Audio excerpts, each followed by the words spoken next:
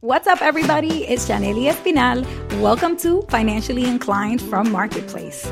We're sharing money lessons for living life your own way.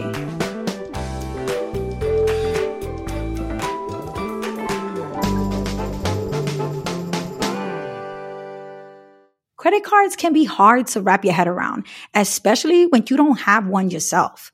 Like, where does that money you're spending come from? And not understanding credit cards can make them seem kind of scary. I know you've probably seen stories out there about people with major credit card debt that really destroyed their lives. Or maybe you even know someone personally who has struggled with credit card debt. Stories like these make you want to completely avoid that possibility and never even bother with credit cards. But if used appropriately, there are lots of advantages to having a credit card. That's why today I'm talking to my friend John, who goes by John E. Finance on TikTok. I love his content. This may be a stupid question, but when should I use a debit card and when should I use a credit card? Hypothetically, what if I maxed out like 10 credit cards and never paid them back? You're not seriously thinking of doing that, right? Oh, no, just asking for a friend. Would they go to jail? He has a degree in finance, but he feels like that formal education was missing the most important personal money lessons. So he learned a lot of his personal finance expertise through his experiences, including getting his first credit card at 21. And now he helps over 1 million followers on TikTok learn these same lessons. Okay, let's get into it.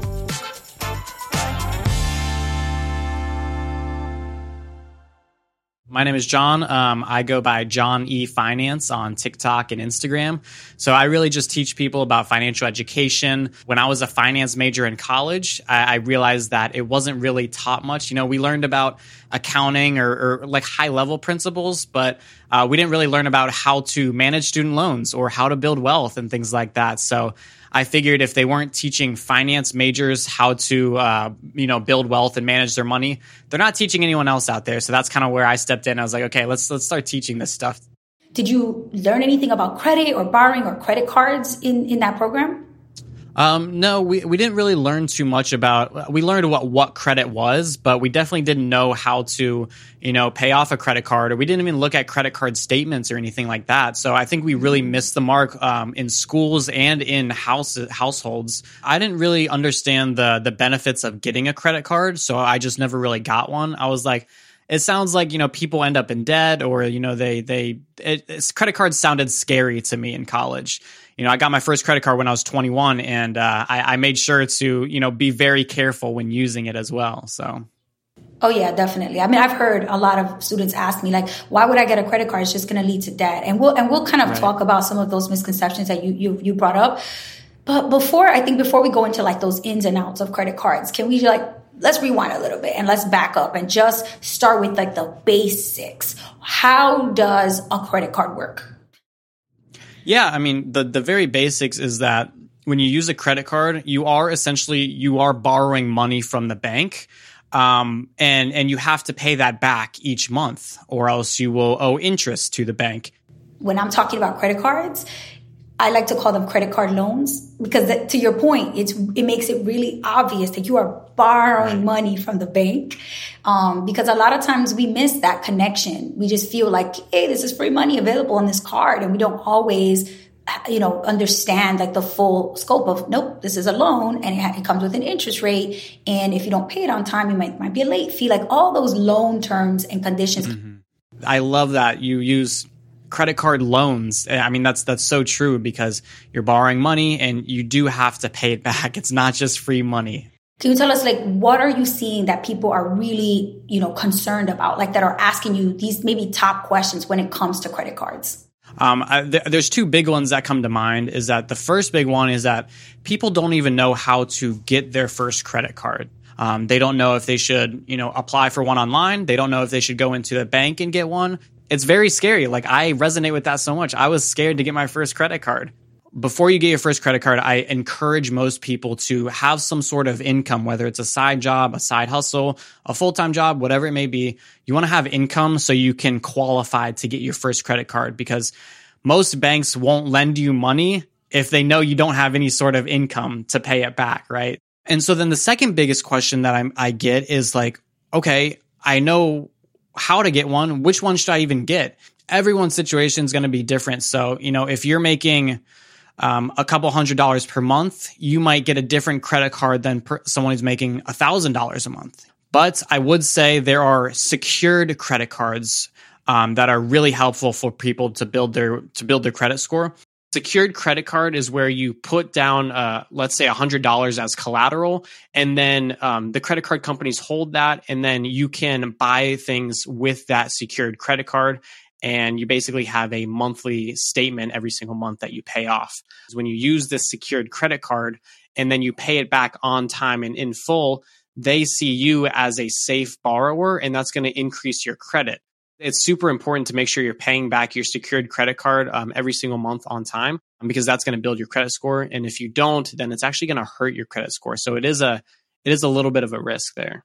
I've noticed that when I'm in schools, a lot of the students really seem to just equate debt to credit cards.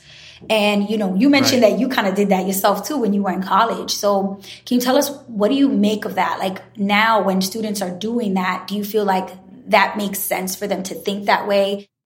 Yeah, and it's definitely a common misconception, and I think it's important for people to really understand the differences between credit card debt and then just using your credit card responsibly.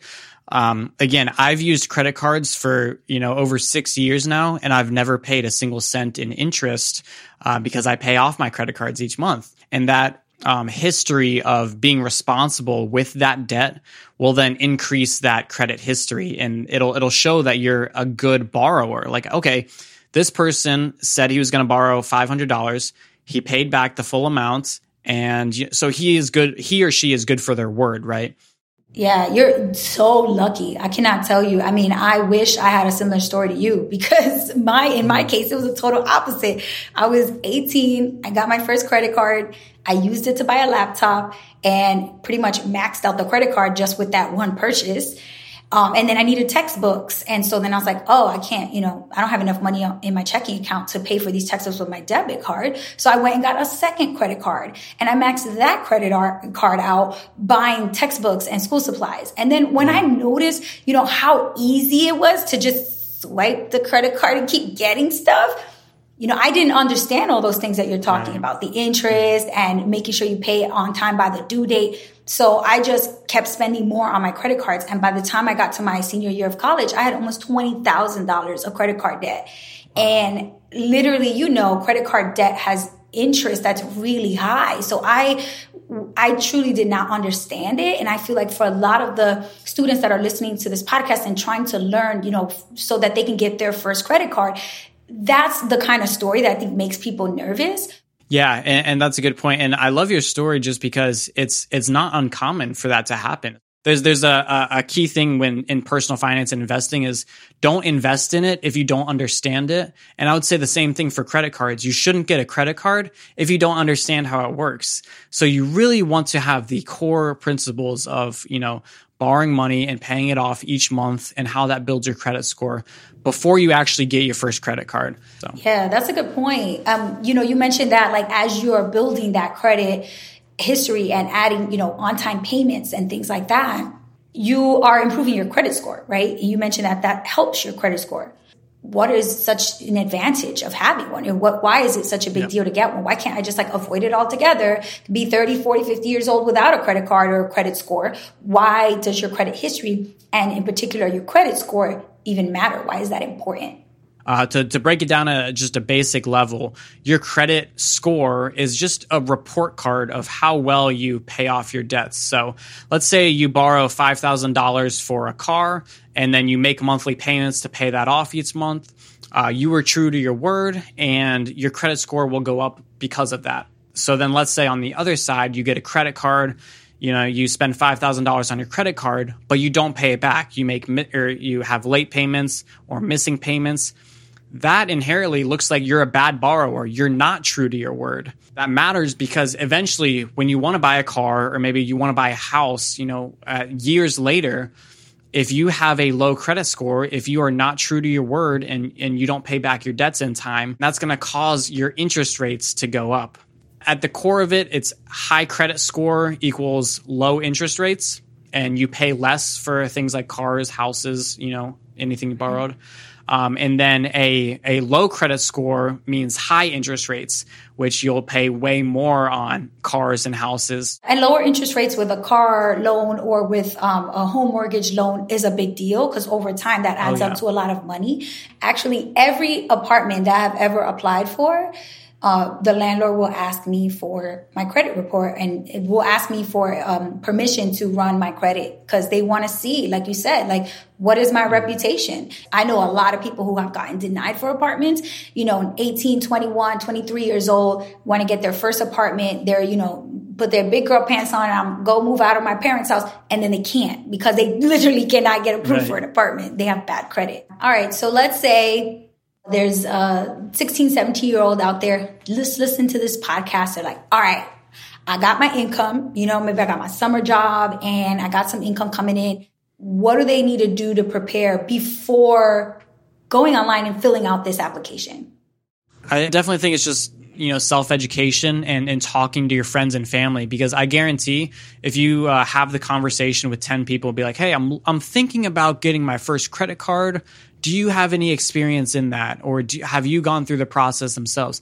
I guarantee you can find someone who has gone through the process or just went through the process of getting their first credit card.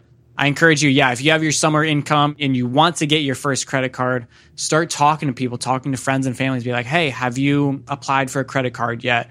If your friends and family are not talking about money, you're not gonna feel comfortable asking questions, and you're gonna be scared by making those money moves. It might be an uncomfortable conversation, but it's a conversation you need to have. And so, if you feel worried or if you don't fully understand how to use a credit card or how to pay it off, I encourage people to just chat with your friends. I mean, make it a more common conversation out there.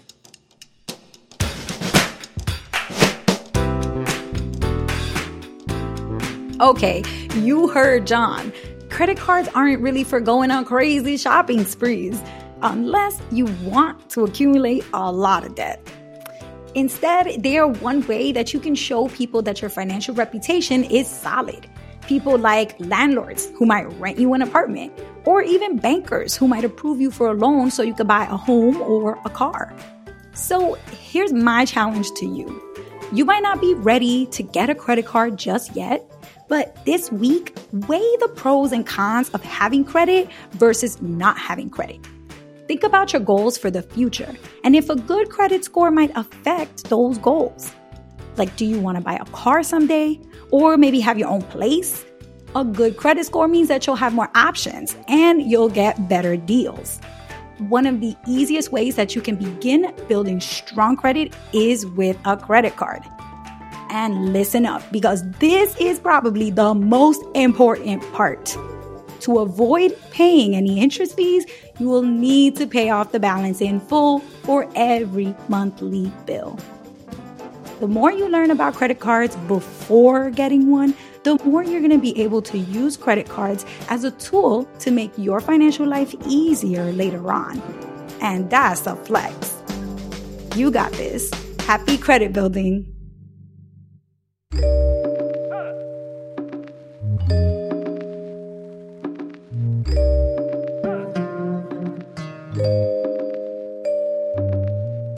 Financially Inclined is brought to you by Marketplace from American Public Media in collaboration with NextGen Personal Finance.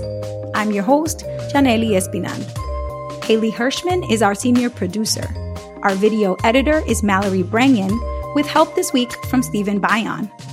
Which, by the way, if you didn't know, this is also a video podcast. You can check us out on YouTube.